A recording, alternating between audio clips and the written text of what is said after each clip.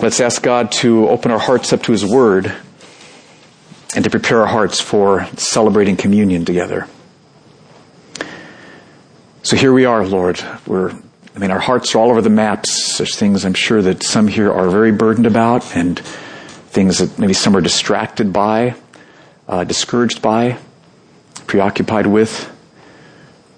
But Lord, we ask that you'd come, and by a powerful work of your Spirit, that you would clear away everything else, and let us see you, Jesus Christ, in your word, so that we would love you, and that we would trust you and worship you and remember all that you've done for us in your death on the cross.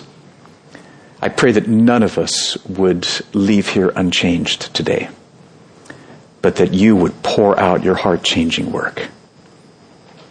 So meet us now, I ask, in Jesus' name. Amen. Good. Well, in Luke's Gospel, we read that one evening, a Pharisee had Jesus over for dinner, and while they were there eating dinner, there was a woman who was known to be a sinner, and she somehow got into the Pharisee's house and came into the room that Jesus and the Pharisee were in where they were eating, and she fell down at Jesus' feet, weeping for sorrow over her sin and for joy over his forgiveness. You can see this, total intrusion. And the Pharisee's offended, right? He didn't ever have sinners in his house. Okay, that's what he thought. All right, very offended. Jesus welcomed her, because here she was, seeing her sin, sorrowing, weeping over her sin, seeing the forgiveness that Jesus makes available, trusting him, thanking him, loving him for his forgiveness. And so Jesus said to the Pharisee, he said, those who think they only need to be forgiven a little, just love me a little. But those who see that they need to be forgiven much, love me much. So the principle there is that the more clearly we can see how much we've sinned against God, the more clearly we can see what Jesus did in paying for our much sin on the cross, the more clearly we can see how much we've been forgiven by Jesus Christ, the more we will love him. That's the principle. So here's the question. How much do you love Jesus? Honestly. How much do you love him? How much do you desire to know him? How much do you seek him? How earnestly do you seek him? How much do you fight ferociously against the things that draw you from him? How often do you say what Paul writes in 1 Corinthians 16, even so, come, Lord Jesus, I long to see you face to face. How much do you love Jesus? Communion is a time to love Jesus. That's what communion's all about. It's a time where we come and we love Jesus for his death on the cross, and we love him for bearing our sins in his body and paying for our sins. We love him for the forgiveness that he's brought to us. That's what communion is all about. It's a time to love Jesus. So to have communion be meaningful, our love for Christ needs to grow. And Isaiah 57 will help us with that. So let's turn to Isaiah chapter 57. And let's see what Isaiah is going to say to us this morning. Now, if you need a Bible, we'd like you all to have one so that you can study this with us. We're passionate about studying the Scriptures here at Mercy Hill Church.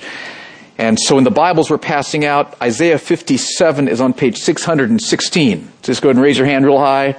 Mike over here. Jed, good. Don't be bashful.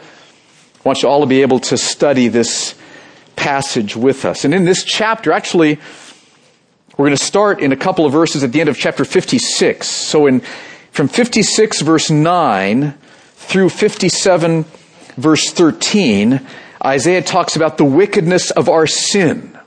How sinful we were before God saved us. So the first part is the wickedness of our sin. And then in 57 14 through 21, we're going to see the wonder of God's salvation. The wickedness of our sin, then the wonder of our salvation, and all this to prepare our hearts for celebrating communion. So let's start with the wickedness of our sin. Here, Isaiah shows Israel and shows us how sinful we were before God saved us. And if you're not yet at a place where you're trusting Jesus Christ as your Savior and Lord and treasure, then what this section is going to show you is how desperately you need to be forgiven by Jesus Christ. And how you could leave here this morning forgiven for the wickedness of your sin. So let's take a look at what Isaiah says. 3 things in this section. First, he says that before we were saved, we ignored eternity. Okay, that's the point of Isaiah 56:9 through the first 2 verses of chapter 57. At the end of chapter 56, in verse 12, he says this is true of Israel's leaders. Look at what he says. Come, they say, he's speaking of Israel's leaders. Come, they say, let me get wine, let's fill ourselves with strong drink, and tomorrow will be like this day, great beyond all measure. So Israel's leaders repeatedly got drunk, and they acted like life would go on forever. Tomorrow will be just like today, and the next day, life will just go on forever. And they ignored the fact that one day they would die and face God's judgment. They just didn't think about that. They ignored eternity. And that's also true of all of Israel. And wasn't it true of you before God saved you? Look at verses 1 and 2. Look at how Isaiah describes it here. The rest of us. Verse 1. It says, the righteous man perishes, and no one lays it to heart. Devout men are taken away, while no one understands. For the righteous man is taken away from calamity. He enters into peace. They rest in their beds who walk in their uprightness. What he's talking about here is those in Israel who were righteous by faith alone. Genesis 15:6, Abraham believed God and it was reckoned to him for righteousness. So those in Israel who were righteous by faith, they died in peace. On their deathbeds, they were at peace because they knew they were forgiven by God's mercy. They knew that when they faced God's judgment, he would say, well done, good and faithful servant, enter into the joy of the Lord. They knew that their eternity was secure. Joy was coming. They were not going to face God's judgment forever. Heaven was there. They were not going to face hell. They knew that. But everybody else in Israel did not lay that to heart. The righteous man perishes, but no one lays that to heart. No one thinks about eternity. No one thinks about judgment. No one thinks about death. No one thinks about where things are going. And haven't we all done that? I mean, think about before you were saved. Haven't we all just ignored eternity? I mean, just ponder this. Just let this impact you. You are going to be consciously alive forever. Forever. The person sitting next to you, it's awesome. They're going to be alive consciously forever. It's an amazing thing to stop and think about. They're going to be alive together. They're going to be alive forever. You're going to be alive forever, either facing God's judgment in hell or enjoying God, His glory, His majesty, His love forever. And God has shown us how to not face hell and how to enjoy Him forever in heaven. He's shown us, but we've ignored that. Right? We just have ignored eternity, and we've lived like every day was just going to be the same, like life on earth was going to continue forever. Isn't that how we've lived? We can still slip into living that way now, can't we? I mean, just stop and think about it. Compared to eternity, your 80 or 90 years of life are just like tiny. I mean, think about it. 80 or 90 years here, followed by millions and billions and trillions of years. You will be consciously alive forever. But the tragedy is, instead of thinking about eternity and God and my sin and judgment, we just, play solitaire on the computer, right? Or we work harder, or we collect seashells, right? We've all ignored eternity. So can you feel the wickedness of that? That here God has made plain how we can be forgiven by Him and know Him forever in eternity, and we just ignore it. Second, Isaiah says we mocked God. That's the point of verses 3 through 5 of chapter 57. Look at what he says. But you draw near, sons of the sorceress. That's an idiom for describing people who practice sorcery. Offspring of the adulterer and the loose woman, people who practice adultery. Whom are you mocking? Against whom do you open your mouth wide and stick out your tongue?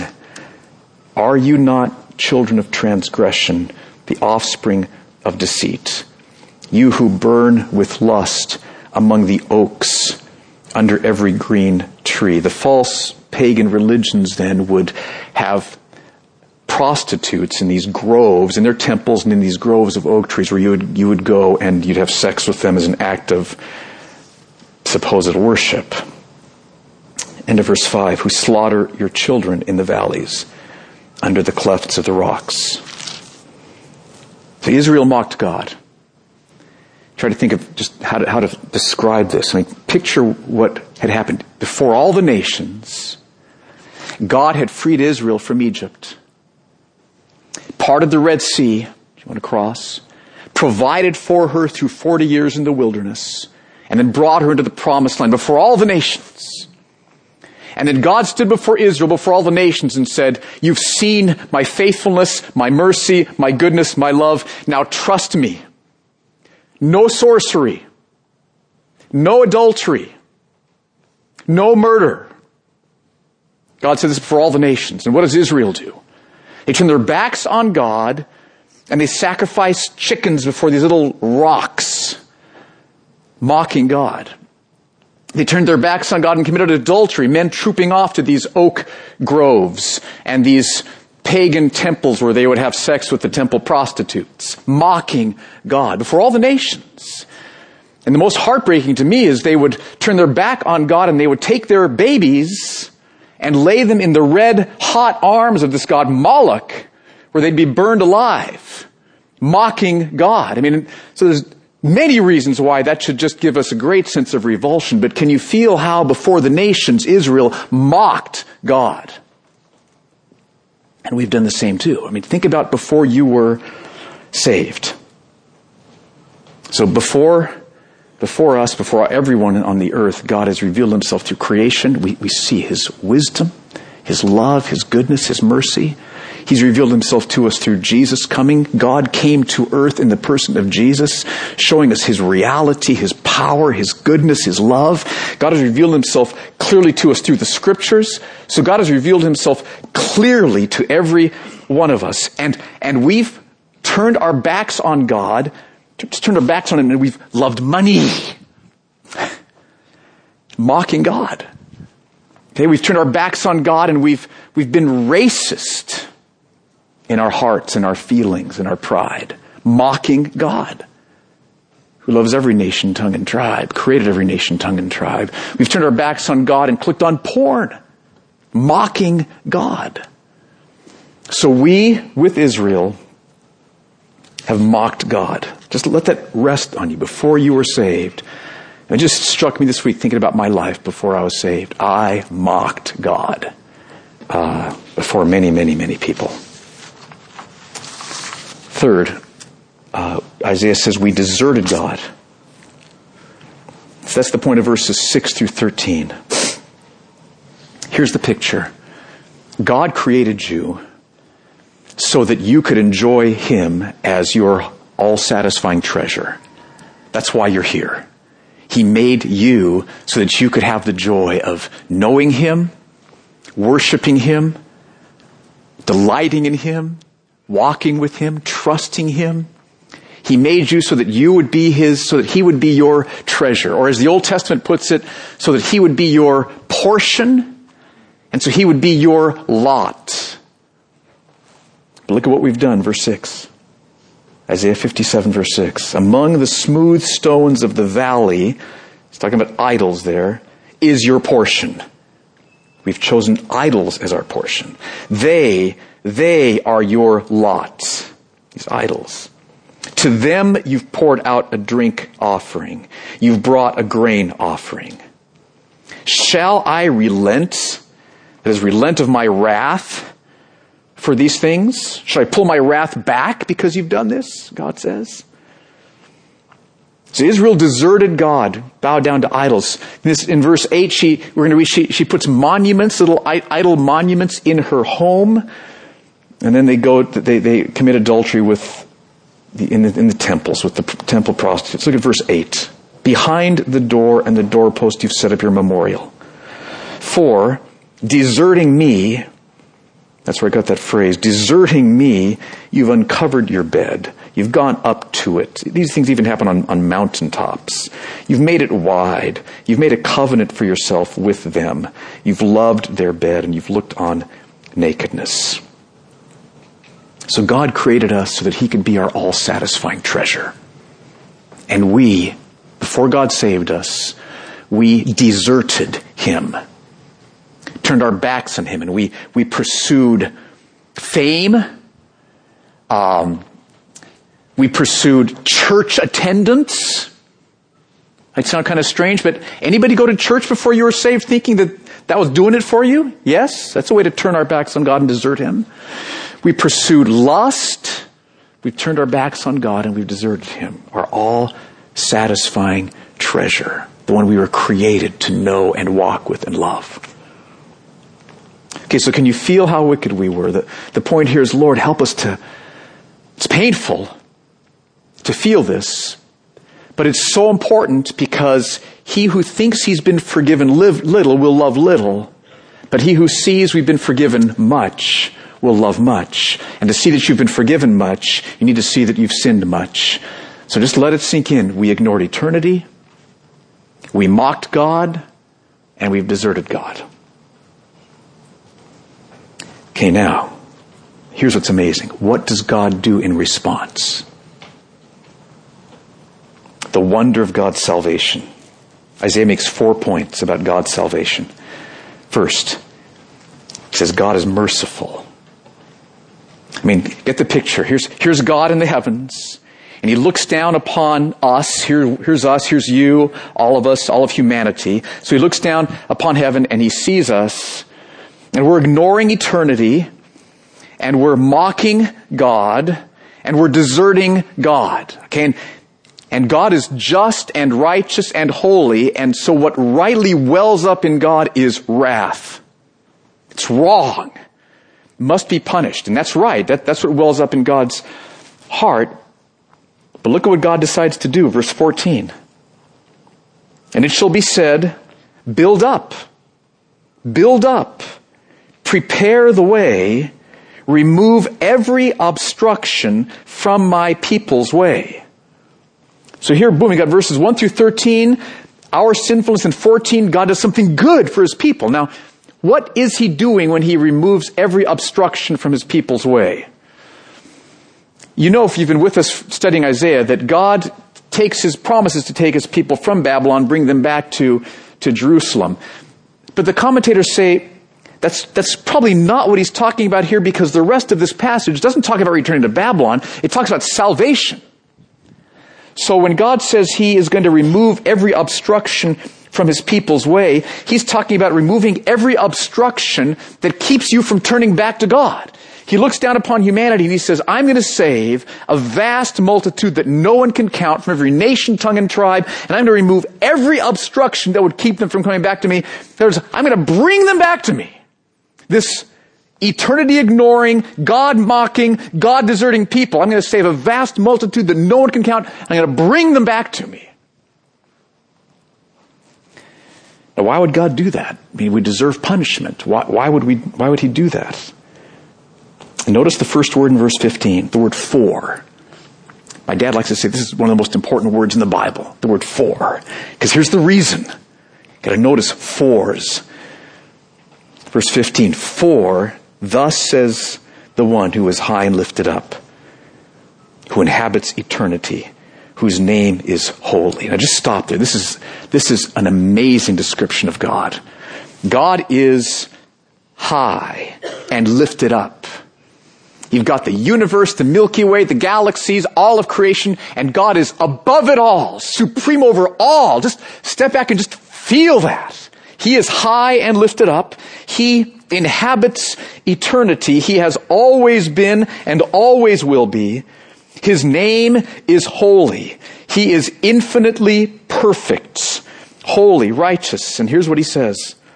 This God who is so exalted. I dwell in the high and holy place, yes, and also with him who is of a contrite and lowly spirit, to revive the spirit of the lowly and to revive the heart of the contrite. So why does God say, I'm going to save a vast multitude that no one can count. I'm going to bring them back to me. It's because God, as exalted as he is, he has this burning passion in his heart. This is so important to understand about God. This burning passion in his heart to do astonishing good for completely undeserving people. I love that song we sang earlier about how we're unworthy of his love. God loves to love the unworthy. God loves to do amazing, breathtaking good for people who deserve only his judgment and his punishment. That's why God says what he does in verse 14. So Isaiah starts by helping us see that God is merciful. It's the first part of the wonder of God's salvation. Okay, but God's merciful, but still there's a problem. We've sinned against God. And in his justice, he rightly responds with wrath. And something has to happen to his anger if he's going to be able to save. Before God can come and revive us and remove every obstruction and bring us back to himself, something has to happen to his anger. That's the second point Isaiah wants to make. God removes his anger. Look at verse 16. He says, for I will not contend forever. I'm not going to be angry forever, nor will I always be angry. For the spirit and man would grow faint before me, and the breath of life that I made. What God is saying is this. I rightfully could respond with anger. And if I responded with justice and righteousness and the anger that's appropriate, all of my creation would be destroyed. Everyone would be in hell forever. It's destroyed. I don't want to do that, God says. Okay? I don't want to do that. I love to show mercy to completely undeserving people. But he can't just ignore his anger. God's just.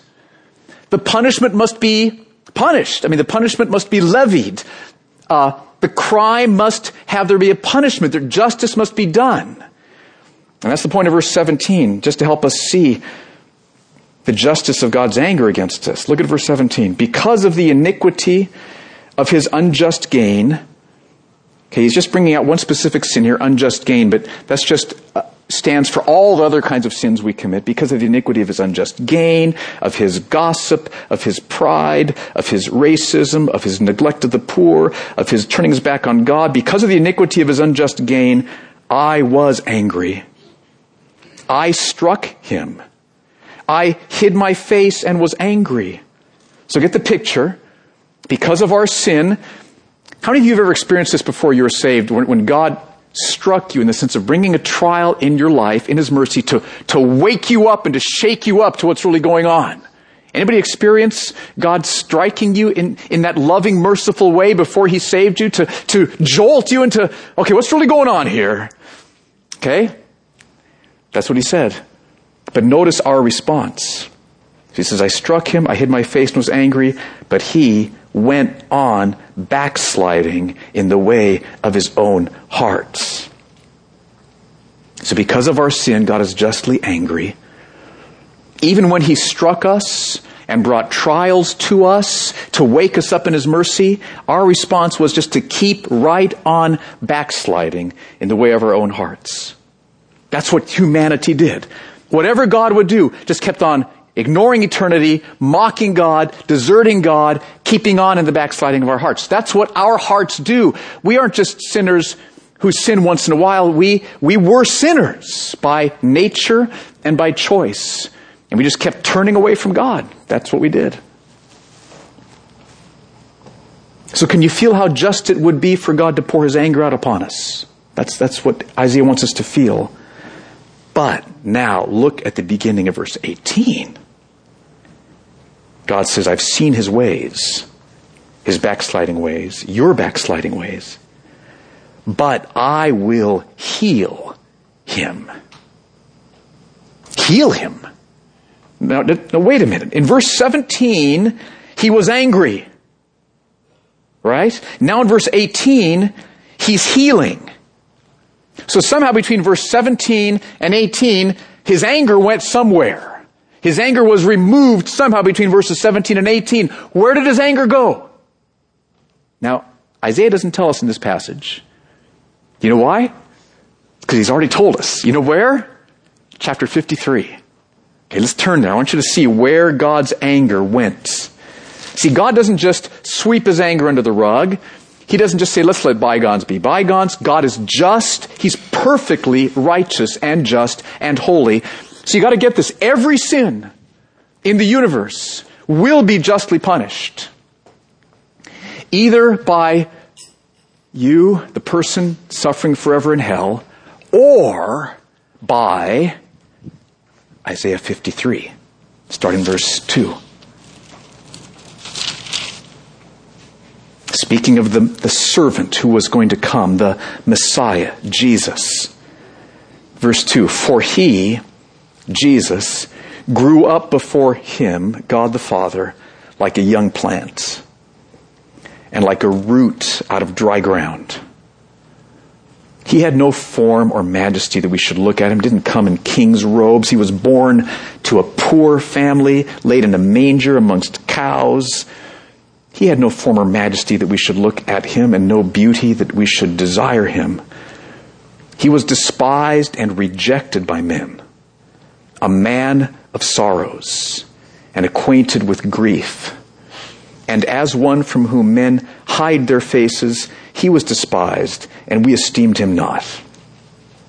Surely he has borne our griefs and carried our sorrows. Yet we esteemed him stricken, smitten by God, and afflicted. Underline those three words, smitten by God. There's the wrath from God being poured out upon Jesus, smitten by God and afflicted. But he was wounded for our transgressions. He was crushed for our iniquities. Upon him was the chastisement that brought us peace, and with his stripes we are healed. Remember verse 18 of chapter 57? I've seen his backsliding ways. I will heal him. With his stripes we are healed. Isaiah 53:5.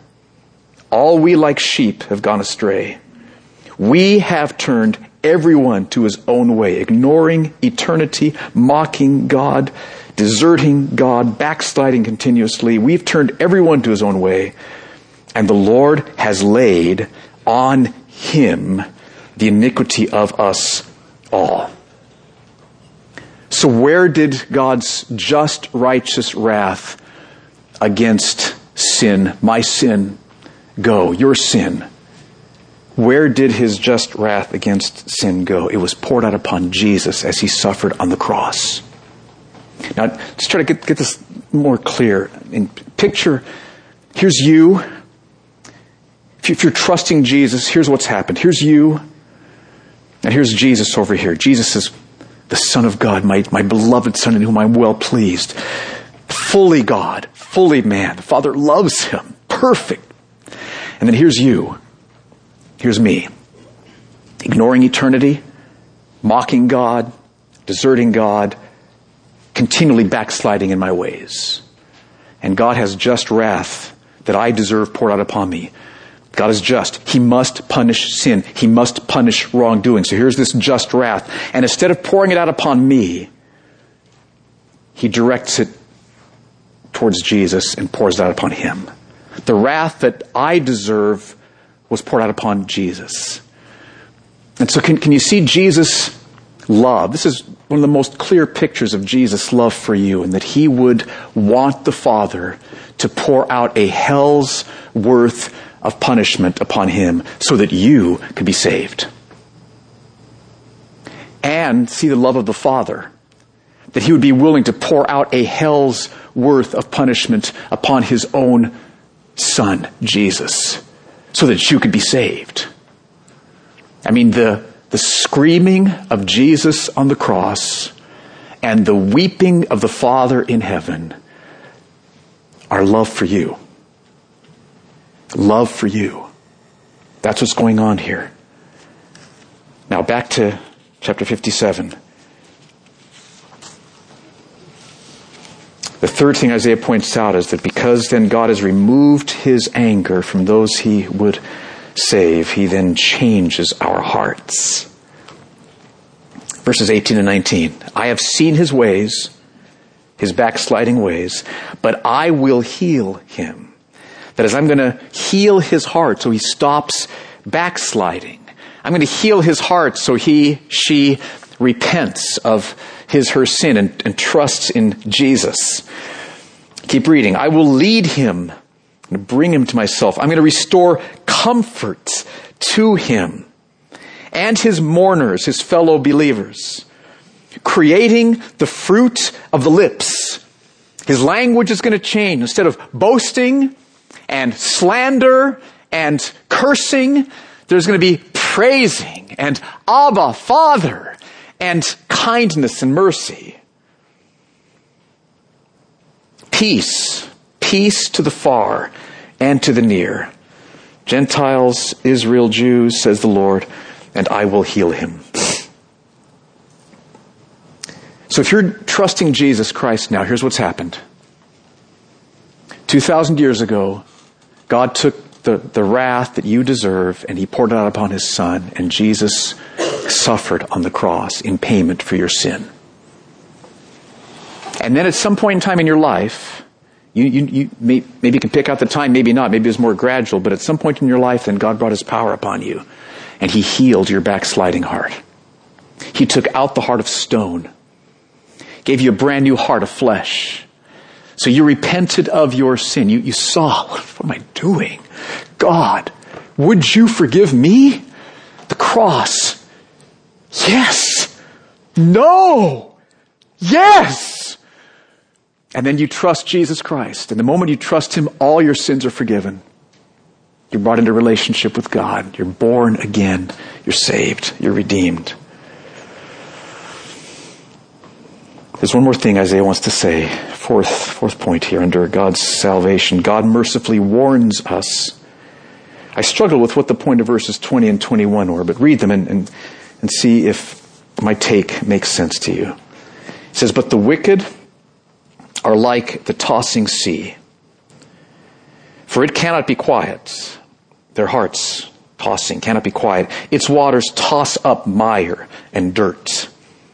The wicked keep backsliding. The wicked keep ignoring eternity. They're mocking God. There is no peace, says my God, for the wicked. End of verse 19, peace, peace to the far and the near, those whose hearts God changes, saves through Christ. But for those who continue in wickedness, there's no peace. So here's the point. If we continue in wickedness, we're not saved. We've not experienced God's saving work. It doesn't mean you have to be perfect. No one here in this room is perfect, right? But the huge difference between those who are saved and those who are not saved is the saved, when we commit wickedness, we're broken before the Lord for it. We repent before the Lord for it.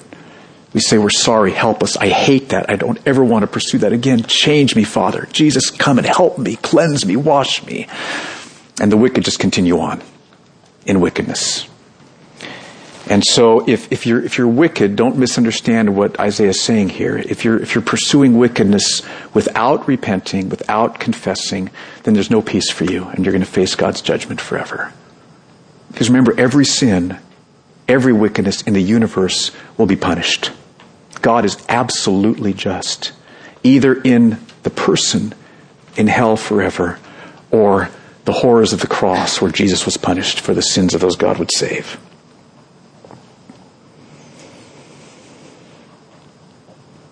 Do you see the love of Christ? Do you see how much you've needed to be forgiven? It's so easy for us, just in the busyness of life, to forget, right? But just reflect. You, me, we ignored eternity. We mocked God. We deserted God. We just continued backsliding in our hearts.